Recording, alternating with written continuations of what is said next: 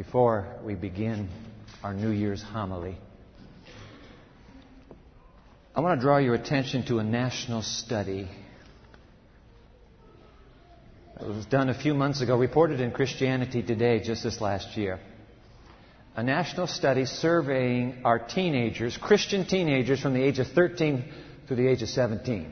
All right, title of the study, National Study of Youth and Religion. Two researchers, Smith and Denton. Let me read to you Christianity Today's report on the research. What Smith and Denton found out when they sat down to talk with teens one-on-one, and we are blessed as a congregation with a whole lot of teens. What they discovered, however, should rock the world of every church in the country. Rock the church. Here it is. In spite of their generally positive attitude toward religion, almost no teenagers from any religious background can articulate the most basic beliefs of their faith. Question, can you? Can you articulate what it is you believe and where it says that's what you believe? This interview excerpt, all right, this is with a 15-year-old who attends 2 church services every Sunday. Here we go. It illustrates how vaguely most teenagers answered a question about their personal beliefs. Here's the question. Are there any beliefs that are important to you? So now here's the teenager responding. I think that you should just, if you're going to do something wrong, then you should always ask for forgiveness. And He's going to forgive you no matter what because He gave up His only Son for you. So what is the religion the teens hold to in such high regard? Here we go. Smith and Denton sum it up as moralistic, therapeutic deism. What's that mean? Hold on. Here's what it means. The belief that religion is about doing good and being happy, watched over by a distant and benign Creator whose purpose is largely to help us feel better about ourselves. And where do teenagers learn this faith? The evidence is overwhelming. There is no generation gap. And they love church. So they learned it from their parents. They learned it from their churches. Even their conservative Protestant churches. End quote. My, oh my, oh my. And is it any different here? And if it isn't any different, what shall we do as a community of faith to make sure it's different here? This Wednesday evening, House of Prayer, brand new season. You'll never be the same again. It's called Truth Tables. I'm inviting back my friend Rich Constantinescu. Can you give a reason for your faith? Now, the students aren't back yet. We're going to plaster this campus with posters these next few days. Wednesday night, 7 o'clock right here. Can you give a reason for the faith that is within you? 10 of the greatest Bible teachings, the 10 greatest truths. We're going to give you 4 texts for each truth. 4 texts. You memorize those 4. You memorize those 4. Give a reason for the faith that is within you. Wednesday evening. I don't care if you're a teenager or not. You may have a teenager. Bring your teenager here. Wednesday evening, 7 o'clock, House of Prayer. I hope you're here. Now, Dave said, no children's story. Actually, there is a children's story, but I'm not going to ask you to come forward. I want to know. Come on, boys and girls. Be proud of being a boy and a girl. Are there any boys and girls here? Would you raise your hand so that I can see you out there? Because I don't want to think that there is not a boy and not a girl. No, you got to hold them up higher so I can really see you. Are there boys? How about in the very back of the balcony as well? Hallelujah. Boys and girls, I want to share a picture with you. Here's a picture. May I put it on the screen for you? Do you know what this is? This is a mangrove tree. Come on, boys, girls. That is a mangrove tree. These trees grow in southern, warmer climates. They grow right near the water. And as you see from one picture, they even grow in the water. Now, listen to this, boys and girls. Keep your eye on that tree. Danish researchers. Do you know where Denmark is? There's a place called Copenhagen, Denmark. I know somebody who's from Denmark. Danish researchers just 2 months ago released their findings. They were studying. Do you remember the big tsunami just a year ago? Those huge tidal waves that destroyed so many countries, 11 countries, so many people lost. How sad. They were studying what happened in southern India, southeastern India, Tamil Nadu, the state of Tamil Nadu. And look what they found out, boys and girls. Get this. They discovered that the villages, not all villages were destroyed. along that coastline. And the ones that were not destroyed, hold on, boys and girls, the villages that were not destroyed were the villages that were behind the mangrove trees. Let me put another mangrove tree on that screen for you. They were the villages just behind those trees on the beach. Did you get that, boys and girls? Now I want you to look up here to the front. Boys and girls, did you get that? The people who were saved and safe were behind the tree. When they were behind the tree, they were safe. Isn't that something? Now, boys and girls, what is this? You call it out. You tell me. What is this? This is a cross. Is it made out of mangrove wood? No, it is not. But isn't that something, boys and girls? Could it be that there is an even greater tree than a mangrove tree? And that when villages, and by the way, what's the name of the village we live in? Berrien Springs. Could it be that when villages get behind the tree for the new year, those villagers and those villages will be safe and saved from destruction? You think that's true? Okay, boys and girls, now just before we have a prayer together, I need to know this. How many boys and girls this new year want to join me in saying, you know what, Pastor? I want to stay behind Jesus and His tree all this year through. Put your hand up if you'd like to make that prayer and statement to Jesus. Come on, I've got to see your hands now.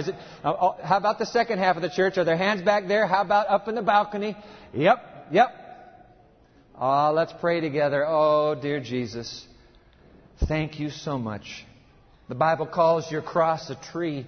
Thank you so much for the truth about this tree, that the villages and the villagers who are behind this tree are safe and saved from destruction this new year. Oh, Jesus, please, this new year, may every boy and girl in this parish, may every mom and dad too, may every person gather behind the tree, and then, safe and saved, may we follow Jesus and His cross all the year through.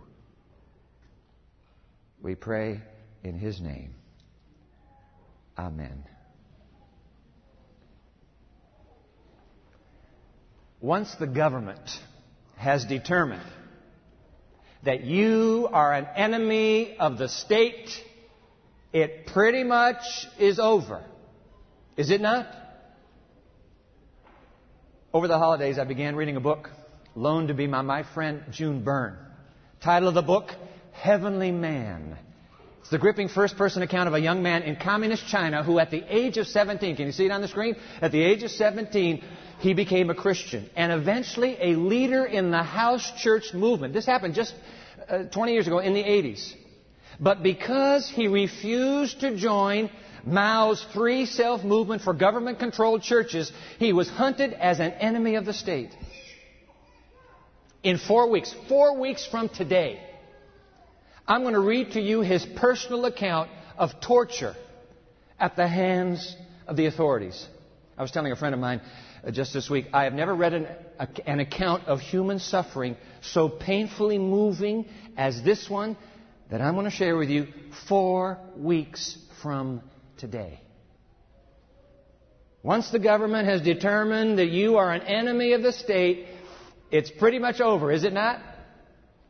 Another book just hit the nation's shelves this week, and it's creating its own buzz. I'm talking about James Risen's new book, State of War, in which he reports on the clandestine activities of our own government, all in the name of national security. Because I know what you're thinking. You're saying, hey, listen, I can understand about communist China. That's a pagan and communist government. Something like that would never happen in a Christian land like ours. In this book, he reports on secret wiretaps, secret air flights, secret interrogations, secret coercion methods. And frankly, I need to tell you, I'm not quite so sure anymore that it could not happen here. Because once a government has determined you are an enemy of the state, it's pretty much over, isn't it? In fact, let me add a second element to that proposition. When both the secular state and the established church declare you public enemy number one, it really is over, isn't it? Open your Bible, please, to the Gospel of St. John, chapter 19. The Gospel of John, chapter 19, please. The recorded case of Jesus of Nazareth versus State of Rome and Church of Jerusalem. John chapter 19, AD 31, probably the end of March. It is a Friday morning when we pick the narrative up. John chapter 19, I'll be in the New International Version today. John chapter 19, let's pick it up in verse 8. And when Pilate heard this, because the religious authorities have just announced that this man that you have on trial thinks he's the Son of God. When Pilate heard this, he was even more afraid, verse 9, and he went back inside the palace. Where do you come from? He asked Jesus, but Jesus gave him no answer. Verse 10. Do you refuse to speak to me? Pilate said. Don't you realize I have power either to free you or to crucify you? And then Jesus answers, verse 11. You would have no power over me if it were not given to you from above. Therefore, the one who handed me over to you is guilty of a greater sin. From then on, Pilate tried to set Jesus free, but the Jews kept shouting, If you let this man go, you are no friend of Caesar. Anyone who claims to be a king opposes Caesar. Since when were the people on Caesar's side? Since when?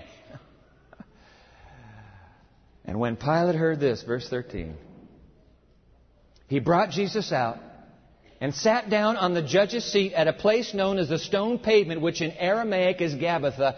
I have knelt on the very stone. Archaeologists are sure it's the very stone upon which Pilate sat that Friday morning.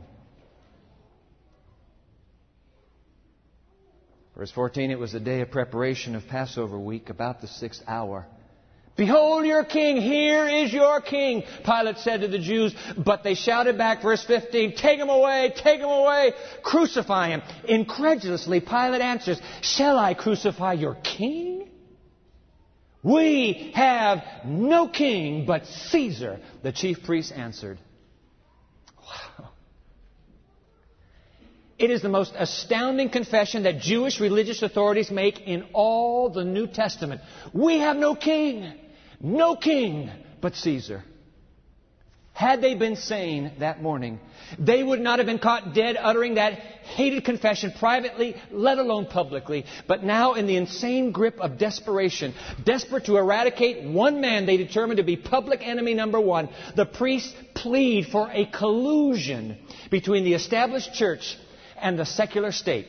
It is a Faustian bargain. And they will sell their souls for that alliance. So desperate are they. Verse 16. And so finally, Pilate handed Jesus over to them to be crucified. And so the soldiers took charge of Jesus. A terrible marriage of convenience at the dreadful price of collusion between church and state. But isn't it stunning, folks? Come on, just think about this for a moment. Isn't it stunning that the salvation of the human race was actually achieved through that very collusion?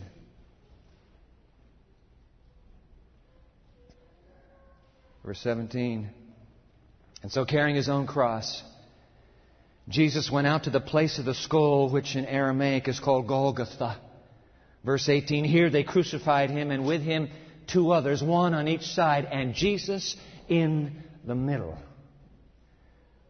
The salvation we have gathered on this day, this first Sabbath of the new year, to celebrate, was sealed through the collusion of church and state. And one day our own extermination will be decreed as a result of the same alliance. But now I'm giving the theme away for our new series. Prequel today, but actually will begin next Sabbath. A new series entitled Eternity's Edge. New Visions for an Aging Movement. The collusion of church and state always ends in extermination. Come on. Just ask the Waldenses of the Dark Ages about a church-run state. Just ask the Jews of the Holocaust about a state-run church. I tell you what, state-run church, church-run state, either way, the collusion is always demonic and always deadly. Always. Verse 30. And when Jesus had received the drink, He said, "It is finished." And with that, He bowed His head and gave up His spirit. Now, verse 31. It was a day of preparation. That would be Friday. And the next day was to be a very special Sabbath. Because the Jews did not want the bodies left up on the crosses during the Sabbath, they asked Pilate to have the legs broken and the bodies taken down. Verse 33. But when they came to Jesus and found out that He was already dead, they did not break His legs. Instead, verse 34, one of the soldiers pierced Jesus' side with a spear, bringing a sudden flow of blood and water. Verse 36, these things happened so that the Scripture would be fulfilled. Not one of His bones will be broken. And as another Scripture says, they will look on the one they have pierced. Hey, but I tell you what, folks, lest we be too hard. Come on. Lest we be too hard, too prematurely upon the state and the church. Let us be, all of us, reminded of our own marriages of convenience. Of our own collusion between the secular and the spiritual. Of our own alliances between the pagan and the religious. Of our own unions between the unholy and the holy. I tell you what, I have to confess that I am just as adept, I am just as skilled as those chief priests in marrying the pagan and the sacred in my own heart and life. We do it when we feed on the pagan through our eyes. We feed on the pagan through our ears. And then we cry out, we have no king but culture. We do it when we attempt to marry the unholy and the holy. We do it in the church. We do it in the school. We do it at home. And then we call it acceptable and cry out, we have no king but compromise. We do it when we profess to be the followers of this same Christ, but privately we excoriate and condemn one another with an almost pagan vitriol. And then we cry out, we have no king but criticism. We do it when we set out to achieve some great deed, or perhaps not so great deed, for the kingdom of God, but we marry that act with pagan self-boasting, and then we cry out, we have no king but ego. We do it when we fill our body temples with overindulgence of even that which is good, and then we cry out, we have no king but appetite. No, let's not be too hard on church and state. When we have our own marriages of convenience and our collusions of the pagan with the sacred. Paul knew them too, which is why, by the way, this very stiff warning from the mighty Christian Paul, 1 Corinthians chapter 10, verse 21, you cannot drink the cup of the Lord and the cup of demons too. You can't drink one cup on Sabbath and another cup all week. You can't. You cannot have a part in both the Lord's table and the table of demons. Paul's simply getting his cue from the Lord Jesus Himself. You remember these words in the Sermon on the Mount? Matthew chapter 6, verse 24. No one can serve two masters. Either he will hate the one and love the other, or she will be devoted to the one and despise the other. Pretty somber warnings. You know why?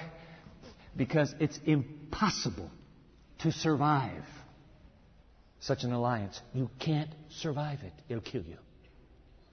Which is why Calvary, hallelujah, Calvary is the shining truth about another collusion. The collusion of the twin flow from the riven sight of Jesus that Friday afternoon. Look at that, verse 34 again. And instead, one of the soldiers pierced Jesus' side with a spear, bringing a sudden flow of blood and water. For all our guilty collusions, for all of our marriages of convenience, there flows today, hallelujah, there flows today the twin stream of Calvary, of blood and of water. Today we gather so that His blood and His water might wash over us and wash us all over. Blood, so that we might be saved. Behold the Lamb of God, which taketh away the sin of the world. Water, so that we might be cleansed. And if we confess our sins, He's faithful and just to forgive us our sins and to what? And to cleanse us from all unrighteousness. We gather today so that His blood and His water might wash over us and wash us all over. We gather today to proclaim we have no king but Jesus. Hallelujah. We have no king but Jesus. For I have served Him with a divided heart way too long. I have allowed Caesar to usurp the throne of my life. A throne today that I wish to give back to the rightful king with the cry, we have no king but Jesus. So you see, Pilate's call on that Friday morning, behold your king, is what we have come today to do. We have come to behold our king. His crown, His thorns, His cross, a throne. We have come today. You know why? Because I want to re-choose. I want to re-choose Jesus to be my king. I want to re-choose today and today and today until Jesus comes. Do you too? I know you do. I tell you what, folks. We are living at the edge of eternity. One of these days, as this new series will remind us, one day it will be our turn to stand all alone before the colluded powers of church and state, to stand unflinching, unyielding in our loyalty to God, all alone one day, just like Jesus, which of course means we will not be standing alone that day. Hallelujah. We will not be alone. It may feel alone. It may look alone, but we will not be alone. For surely the one who died for us will stand beside us, even as we die for Him. But we're getting ahead of ourselves in this new series. Suffice it to say, you are never alone when you have no king but Jesus. But Holy Father, until that rest comes beyond the river, there is this life and this new year. And we are humbly and earnestly praying that by your grace and through your Spirit, we might stay at the foot of this cross the whole year through. Oh God, the blood that saves us, the water that cleanses us. In just a moment we pick up the emblems, the bread, the cup, and the towel. Oh Father, first Sabbath of the new year, wash us clean today, right now. Through our Lord Jesus Christ we pray. Amen.